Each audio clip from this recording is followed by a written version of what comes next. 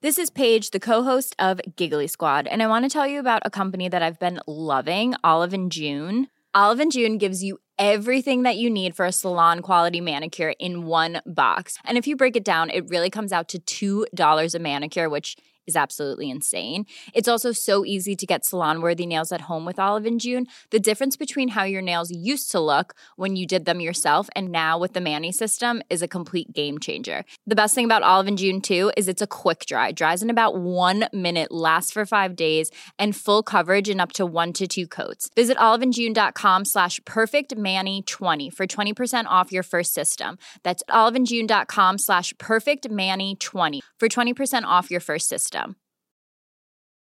There's never been a faster or easier way to start your weight loss journey than with PlushCare. PlushCare accepts most insurance plans and gives you online access to board-certified physicians who can prescribe FDA-approved weight loss medications like Wegovy and Zepbound for those who qualify. Take charge of your health and speak with a board-certified physician about a weight loss plan that's right for you. Get started today at plushcare.com/weight-loss. That's plushcare.com/weight-loss. plushcare.com/weight-loss. What do we need to do in order to thrive at work? Both in terms of our output, but also in terms of how we feel. It's a question that people have asked and will continue to do so for generations, but it's one that's gained a new sense of urgency and relevance as many people's traditional ways of working have been upended over the past year. And even as authorities lay out the path towards a more opened up, business as usual society, it's not like things are going to snap back into place, and nor do people necessarily want them to. And one message that's come out loud and clear from the pandemic, lockdowns and pivot for many to work from home is the importance of other people in our working lives. You'll know what I'm talking about if you felt that sting of loneliness as you tap away on your computer in your kitchen, or that sense of disappointment and alienation after an awkward Zoom brainstorm that you know would have flowed if you and your colleagues had been in the same room, with the familiarity that comes from sharing tea rounds and belly laughs over silly YouTube clips of dogs at 4 p.m. The good news is that whether you're freelance and working from home for the foreseeable, or if your organisation's planning to move to a blend between at-home and in-office working, there are things you can do to strengthen those relationships and enable you to perform better, stave off loneliness, and just enjoy your working life a whole lot more.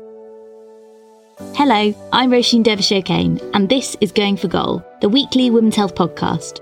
On this show, we call on top experts to share the tools you need to make good on the health goals that really matter to you, and chat to our favourite celebrities and wellness heavyweights about what they do to feel and function at their best.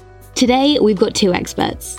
The first is a self-professed interpersonal guru, Carol Robin, who taught MBA candidates the legendary Stanford Graduate School of Business course Interpersonal Dynamics, also known as Touchy-Feely. And in her new book, Connect, which came out last week, she offers up those insights. The second is Rebecca Seal, who is a UK-based food journalist and author of new books Solo, How to Work Alone and Not Lose Your Mind. In this episode, we talk about the importance of cultivating relationships in a changing work world, steps to get the most out of yourself and those you work with, how to feel less lonely when working from home, and crucially, why spending time deepening those connections truly pays off in more ways than one. Enjoy. Rebecca Seal and Carol Robin, welcome to Going for Goal. Oh, thank you. Thanks for having us. I'm so thrilled to have you both here to talk about how we can strengthen and maintain our working relationships to support our success and to help us look after our health and happiness while we strive in our careers, which is super important at this time. And we wanted to have this conversation because at the moment, it's a time of great flux in our working lives.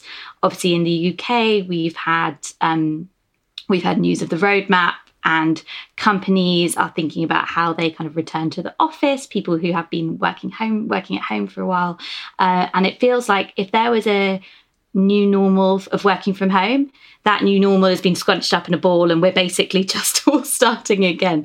So it's a time of real flux. And I want to dive straight in and ask both of you, starting with Carol, why nurturing your working relationships is so important, and the key moment or set of experiences that's taught you that lesson. Well, let me start by saying People do business with people. They don't do business with ideas or machines or money or products. They do business with people. So my co-author David and I wrote the book that we wrote. We started writing it well before the pandemic, and 4 years ago, in fact, even though it's only just coming out. That's a whole other story.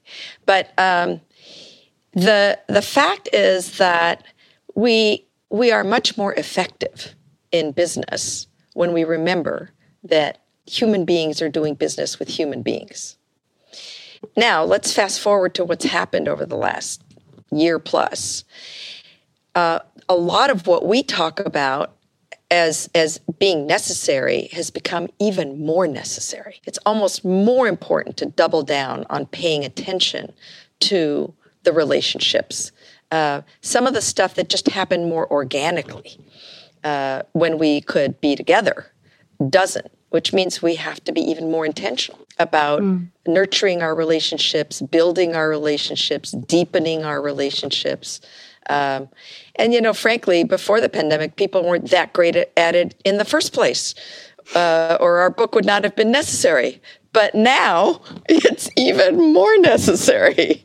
And I think, to your point about now this mix that we're all going to move into, it's going to become even more important to understand what is it that builds connection? What is it that builds trust? What is it that builds distance and closeness? How do those things happen? What do I do that either influences you more or less, brings you closer or distances you? So I think it's just never been more important. Rebecca, then, what about you? Why is nurturing working relationships so important, and how did you learn that?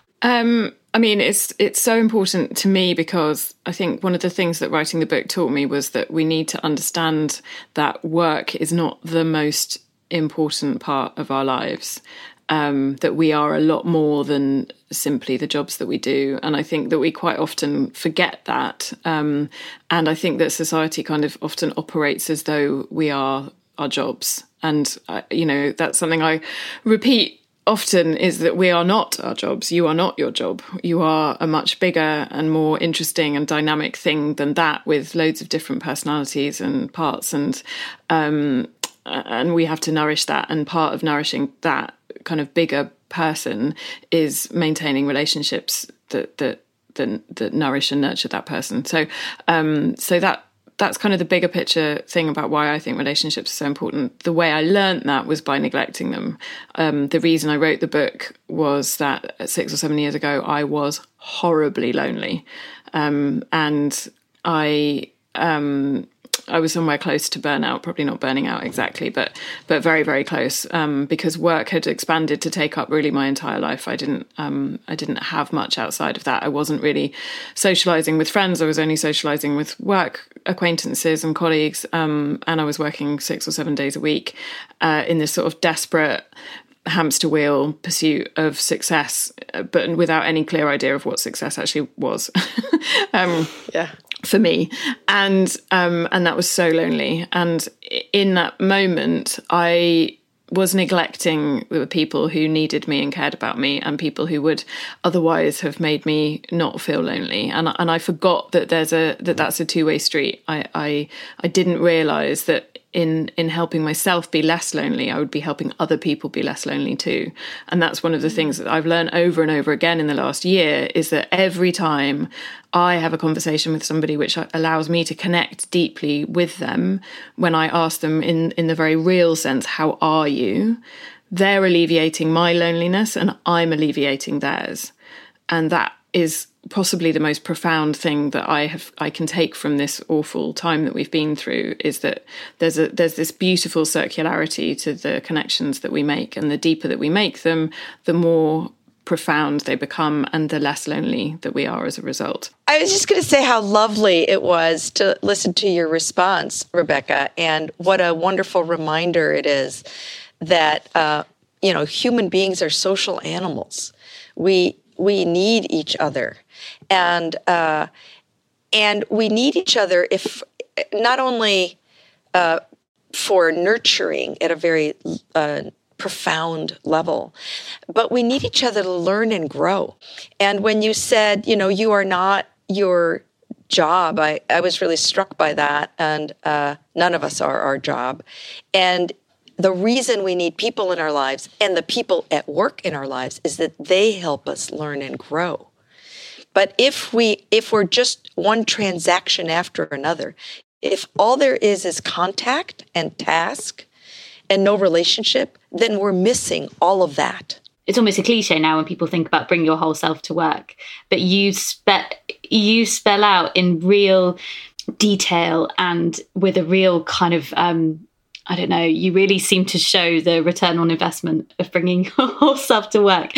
And I think something that's been very interesting in the pandemic, certainly in my industry, has been that whereas people maybe had, and I mean, I work in journalism and I work in a female-dominated team, so we're probably more touchy-feely than many other industries. We're much more casual and we talk about women's health. So, normal meetings for us talk about orgasms and periods and, and life crises. Yeah, cramps. And all this kind of stuff. So we're pretty familiar with each other. But even so, I think people were able to have like a work persona before the pandemic. And I think something that's been really interesting is since the pandemic, when people have been at home and you see partners running in, you see kids, you see mattresses behind people, you see washing, hanging out. And I think there's almost been this sense that people have gotten to know more of that person and there's been kind of fewer barriers. That's just an observation for me. But why do you think, as someone who's, you've had the sales background, like you've taught at Stanford Business School,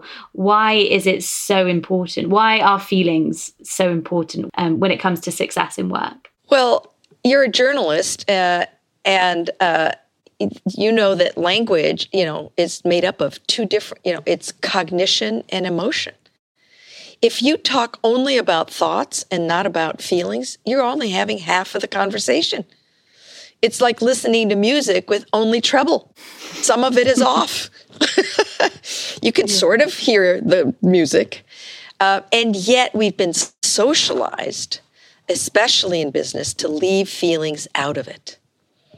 We've somehow been, and by the way, we socialize expression of feelings out of kids. We value the rational and somehow devalue half of ourselves, which, and by the way, feelings are also rational. That's the problem. People think that I shouldn't be feeling, fill in the blank. If you're feeling sad, you're feeling sad. Just because I wouldn't feel sad if in that situation doesn't mean you're not allowed to feel sad. And so what's happened is we've lost the ability to empathize. Because if I can't, I have felt sad, but if I decide that you're feeling sad over whatever you're feeling sad about seems silly, then I can't empathize. Whereas if I just know the feeling of sadness, I can be with you in the feeling of sadness. And we might actually connect in a different way. And how does that square, Rebecca, with your experience of, as you say, you've worked for yourself, you work solo, as you put it, it's the title of your book. You've done so for 12 years now. Yeah. How can you bring your whole self to work in that sense? Is that even possible? Give us your insight. Yeah, that's interesting because as you were talking about the whole self, I was thinking that one of the aspects of working from home that I've struggled with particularly over the last year, and I think this will be a common experience, and I think it's also worth pointing out first that working from home in a pandemic is not the same as working from home. It's not the same thing. Very salient Good point.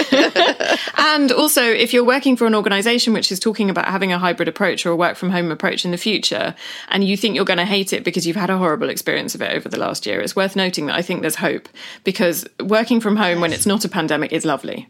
It's great. Of course there are some difficulties and there's some stuff about loneliness, but all of that stuff is much, much more manageable when there isn't a pandemic on.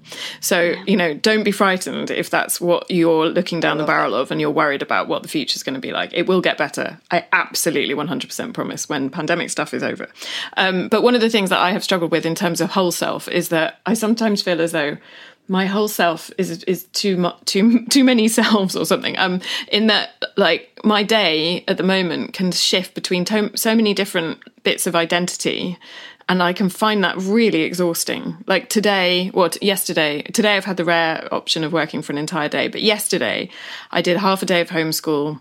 And then I went to my office and did a couple of hours. And then I had to move rooms because I can only do podcast interviews from my bedroom because of the sound. So I had to and that meant I saw my daughter for a bit. And then I saw her childminder as well, and we had a chat. And then I came upstairs and tried to be an adult who could think really clearly about things to do with work. And then I had to go and do nursery pickup. So I had to, there was just like this constant tiny pieces of me being kind of left in different places.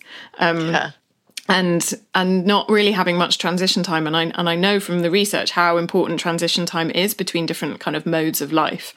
And that day in particular, I just wasn't getting any. So there's a kind of interesting tension, I think, between, on the one hand, this whole self idea, which I totally am with in bringing your emotional self to work as well. But there are bits of myself that I would quite like to leave at the door and not take to work with me. But I do think that's one of the challenges of working from home, is that kind of who you are when you're working. And a lot of the research shows that the better that you can establish boundaries between those different parts of your life, not necessarily in terms of your emotional, not emotional boundaries in as much as you don't bring your emotions to your workplace or your workspace, but boundaries between who you are at different times and allowing yourself transitional periods and transitional rituals between those different parts of who you are. That tends to kind of like oil the wheels as you're kind of moving through all these changes. Can you give me some suggestions? Because that's something as someone that has started working home in a pandemic, not the same as working from home, that's something that I've personally found really tricky. That sense that you have to be everything within the same flat. Yeah. You are a worker, and then you're a partner, and then you're consoling your friend on the phone. You're kind of, and yeah, I've massively struggled without those transition times, and that's really interesting that they're important. What do you do? What do you do to try and make space between Rebecca the mum and Rebecca the podcaster, Rebecca the food writer? So I would definitely want to point out that I'm a work in progress as far as all of this stuff goes. But just because I know what to do doesn't necessarily mean that I can always do it. But one of the things that I do is I'm aware of the rituals that I already had in place. So some of the things that I already did, I'm just much more conscious of doing, to say to myself, this is a transition point. So I dress for work on the days on which I'm working. I do a face of makeup. That's highly optional. Eyeliner won't be as important to everybody as it is to me, but it serves a very useful purpose. I tend to have 2 cups of coffee in the morning, decaf as it goes, because otherwise my anxiety is off the charts at the moment. So I've had to give that up. But I have, ritualistic 2 cups of coffee. If Woman's Hour comes on, which Carol comes on at 10 a.m. in the morning in the UK, I'm late. I'm late starting. I should have started by then. So it's a nice little marker point where I'm like, okay, hang on. You should be working by now. So, it's useful having preloaded those decisions. Like I have always started work by 10 a.m. That's the thing, because by the time I've dropped my kids off and blah, blah, blah, that's when I can start. So it's nice to have that. I don't have to have an argument with myself about when or if I start. That's just a fixed point in my day. So that's useful. I also know people who have a candle that they burn during work time and then they blow it out at the end. Some people find it useful to go for a walk between work starting or work ending to kind of replicate the job that the commute used to do. There are loads of things. If you're in a really small space, then it's useful to just sit somewhere different. Like maybe you've only got one table at which to work, but if you don't sit in the seat that you would normally sit to eat, then that can actually have quite a positive impact on your well-being. Other things you can do, and I did this for 2 years, this is really useful, is just hide your work when you're not working. So I had a shelf in a cupboard that all my work stuff went in because I was working at the kitchen table and I had 2 small children and it was hell, let me tell you. But like at the end of the day, I would take it. It's an extra job for sure, but it's so useful. I would just shove it all in this cupboard and shut the door. If you can't do that, then get a box and put everything in a box and then hide the box, like put it behind a chair or the sofa or something. And if you're working in your bedroom, then throw a sheet over it. Just do something symbolic which says to your brain that period of time is either starting or over. And then of course there's all the stuff about shutting down the applications on your phone and saying in Slack that you're not available, and or whatever apps you're using. But any of these kind of ritualistic things are really, really useful to help you to transition in and out. And if you can have a specific space to work in, and I know that's a massive challenge for a lot of us who are unexpectedly working from home, but if you can have a specific space in which you work and you try not to do anything else in it, and even if that's just, like I say, a particular chair rather than a room, then that can be helpful. And it also helps designate that you're working to the other people that you're around. If you vocally say, this is my working space and time, it can help the people who are with you, who might be struggling with their boundaries and their ideas of what work is and isn't. It can help say to them, well, this is time for work, and this, you cannot engage with me at this point. Or hopefully they won't. Depends whether they're toddlers or not. I don't know. Yeah, exactly. Or well-developed adults. Yeah. Mom deserves the best, and there's no better place to shop for Mother's Day than Whole Foods Market. They're your destination for unbeatable savings, from premium gifts to show-stopping flowers and irresistible desserts. Start by saving 33% with Prime on all body care and candles. Then get a 15-stem bunch of tulips for just $9.99 each with Prime. Round out Mom's menu with festive rosé, irresistible berry chantilly cake, and more special treats. Come celebrate Mother's Day at Whole Foods Market. One size fits all seems like a good idea for clothes until you try them on. Same goes for healthcare. That's why United Healthcare offers flexible, budget-friendly coverage for medical, vision, dental, and more. Learn more at uh1.com.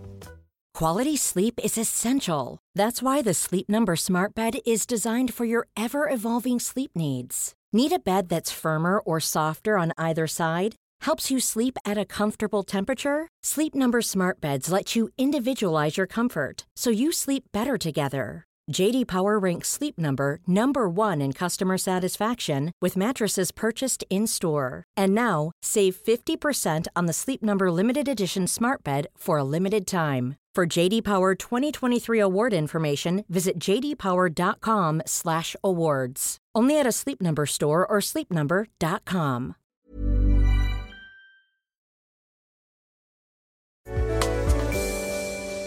I love what you were saying there about that really feeds in nicely to Carol's point about kind of being more intentional about things now. And Carol, I wanted to ask you about feedback and kind of disclosing the way you feel and accepting the way that other people feel, because that can be tricky enough even when you're in the same place, in a room. How does someone have an honest, connecting, real, constructive work conversation when they're either side of a screen? How would you recommend people go about doing that? The purpose of feedback, and I'm now talking about feedback with regard to something that's not working or something that's behaviorally problematic. Because, by the way, there's also feedback about something you really appreciate and love. And that's something people don't know how to do real well either. I'll come back to that one. But when it's feedback about something that's problematic, the purpose is to move into a problem-solving conversation, not to change somebody.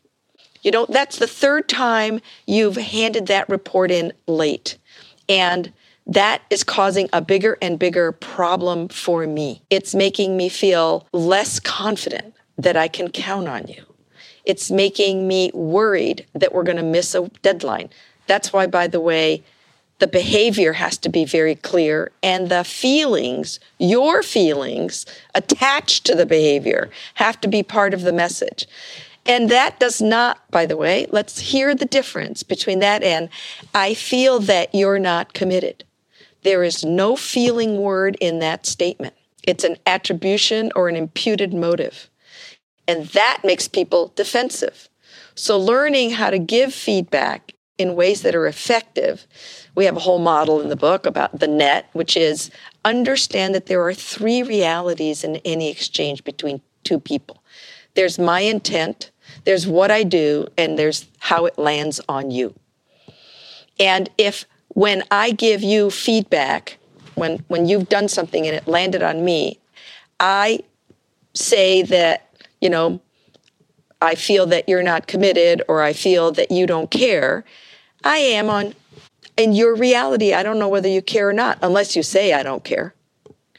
And that's what makes people defensive.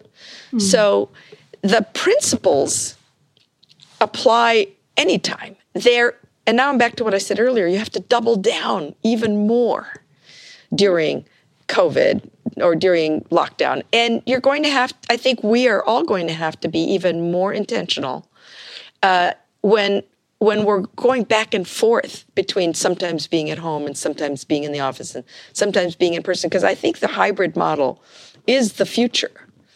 And so being awareness, it all starts with awareness. And I think this goes a little bit back to what Rebecca was talking about too.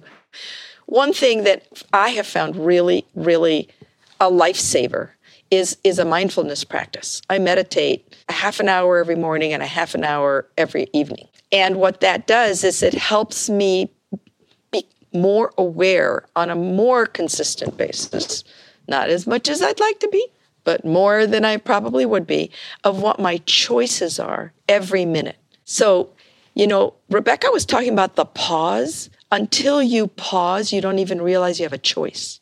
If you just go from thing to thing to thing, and by the way, even if you pause at the end of the day, you might recognize that there were some choices that you could have made that were different than the ones you did make. But if you don't ever pause, don't create some ritual, and by the way, you don't have to meditate for half an hour. You could just take 30 seconds to notice how you're feeling in the moment. And before you make a decision on what you're going to do next, that can help a lot. And the last thing I'll say with regard to your question is a lot of people don't give feedback because they hold mental models, beliefs, assumptions about what will happen if they do. Oh, if I tell you that, you're going to get all upset. And I don't want you to get all upset. So I'm not going to tell you.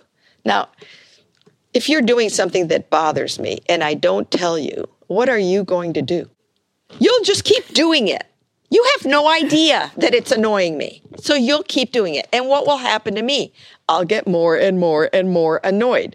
So who wins when I don't say anything? No one. Nobody wins. And yet we all fall into this trap because we have these beliefs and assumptions.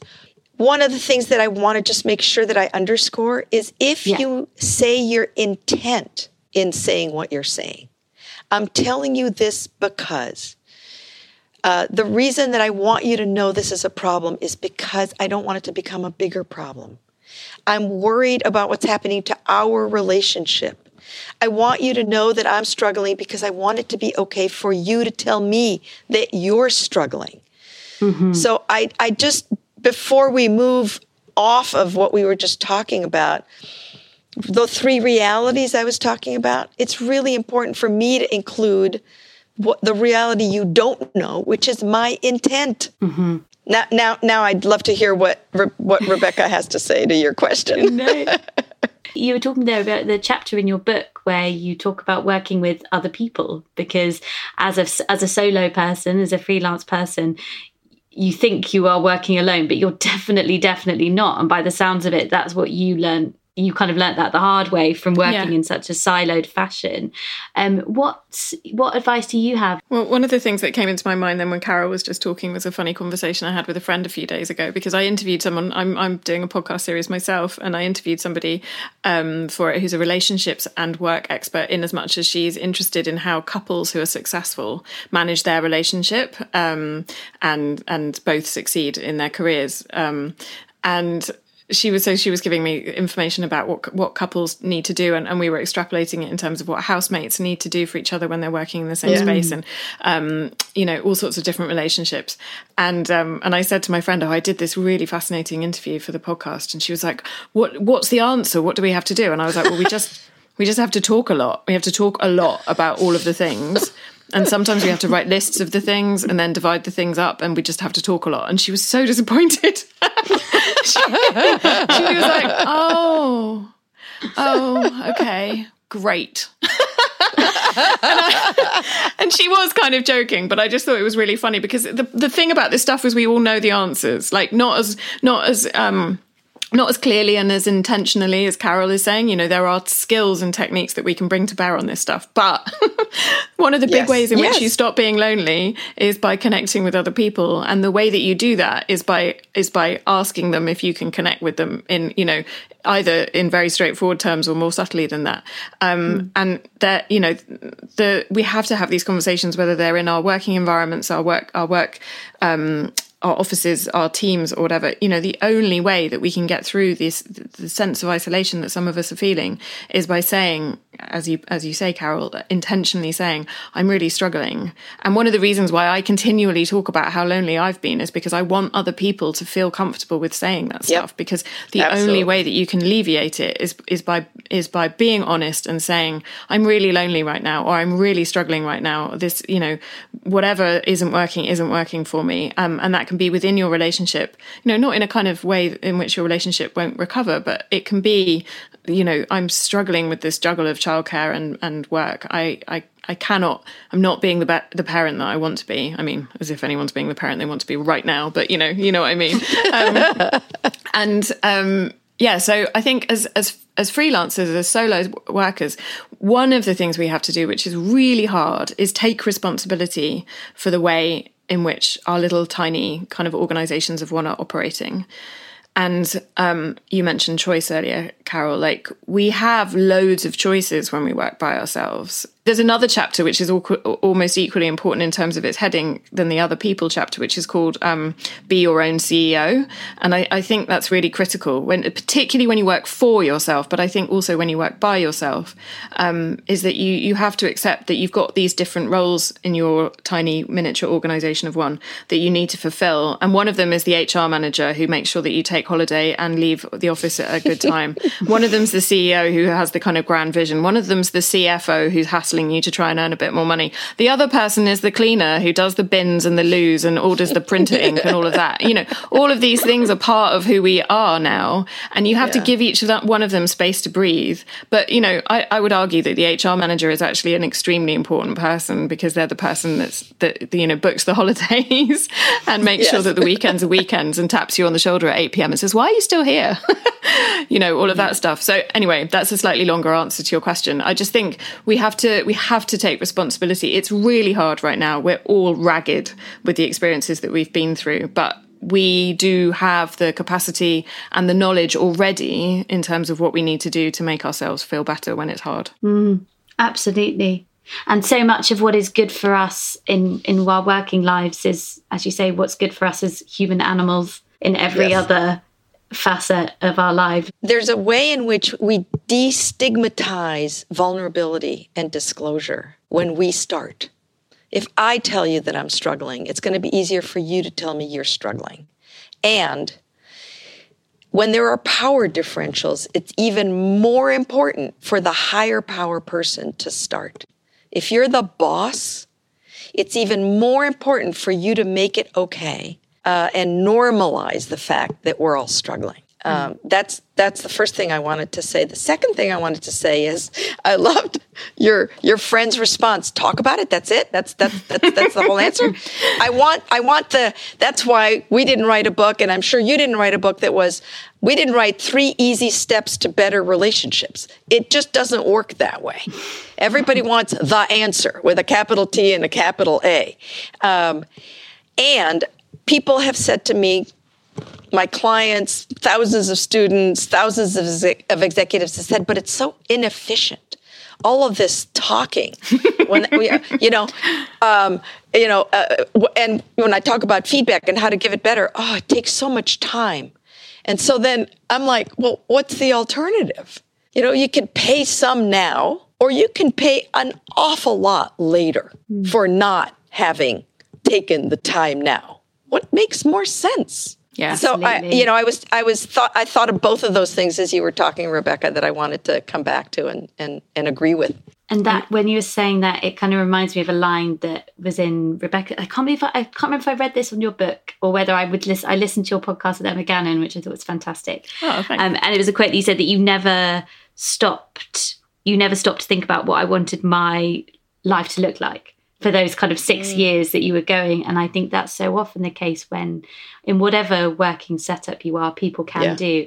And you just go and go and go, and you feel like you're on a hamster wheel. You feel like you can't get off. But actually, as you say, Carol, if you're not taking that time to pause and thinking how you could best do things, then you might be circling into a wrong direction. Yeah. You're not aware about everything else that could be making your working life and your whole life so much better. Absolutely. I think one of the things that I really wanted with the book to do was just to prompt people to ask questions like, is this working for me right now? Is this setup okay? Am I comfortable physically with how I'm working? Am I comfortable mentally? Is this piece of work that's come to me the bit of work that I want? Will it take me in what direction do I want to go in anyway? Where am I aiming for in 10 years' time? Like, I had no idea about that stuff. I just had this notion of, I wanted to be successful, and I had no idea what that was. And I equated it with money. I just decided that if I was earning a lot of money, then I was successful. And it turns out that that's a really poor way to pursue happiness, which other people had worked out before me. And so when I looked up after 6 years with,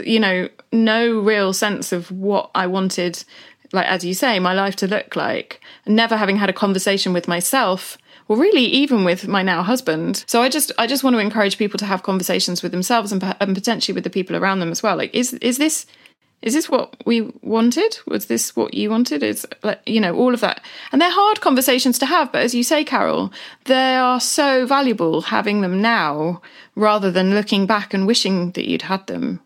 I feel very grateful that I had the experience that I did, because it's allowed me to write this book, and I think it seems to be helping other people, and that's great. But I do look back at that girl in her, early 30s, late 20s, whenever it was, and I just think I wish that you had just taken a moment to think about what you wanted life to look like. Because if I had taken a piece of paper and written down what I wanted, it was not work all the hours that there are and never see your friends. So just as a summing up, we're saying one of the most important things is to stop and pause and check out whether routines and ways of working are working for you and the people around you. That's super important. Number 2, in whatever way, as things change, remember that it's important to talk about the changes as much as possible. So you have that conversation with yourself, but then you also have that conversation with other people. Yep. Be as human as possible.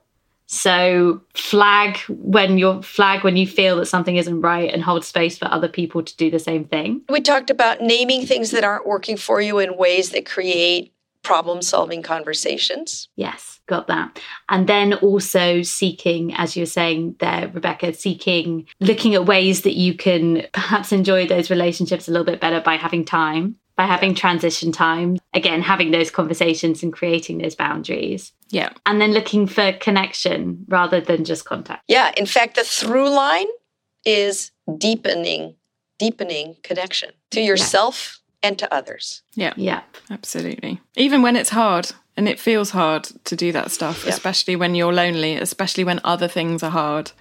But I can promise that doing that will make the harder things easier in the rest of your life. All right. Thank you both, Carol, Robin and Rebecca Seal. Thank you so much for coming on Going for Gold. Thank you. It was really fun. It was and great. Rebecca, Lovely. I'm going out and buying your book. Well, right back at you.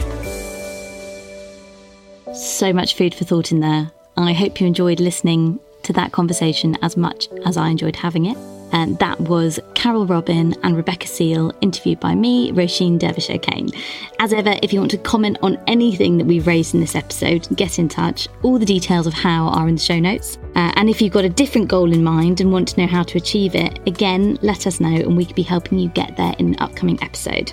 That's all from Going for Gold this week. We'll be back next Tuesday. See you then.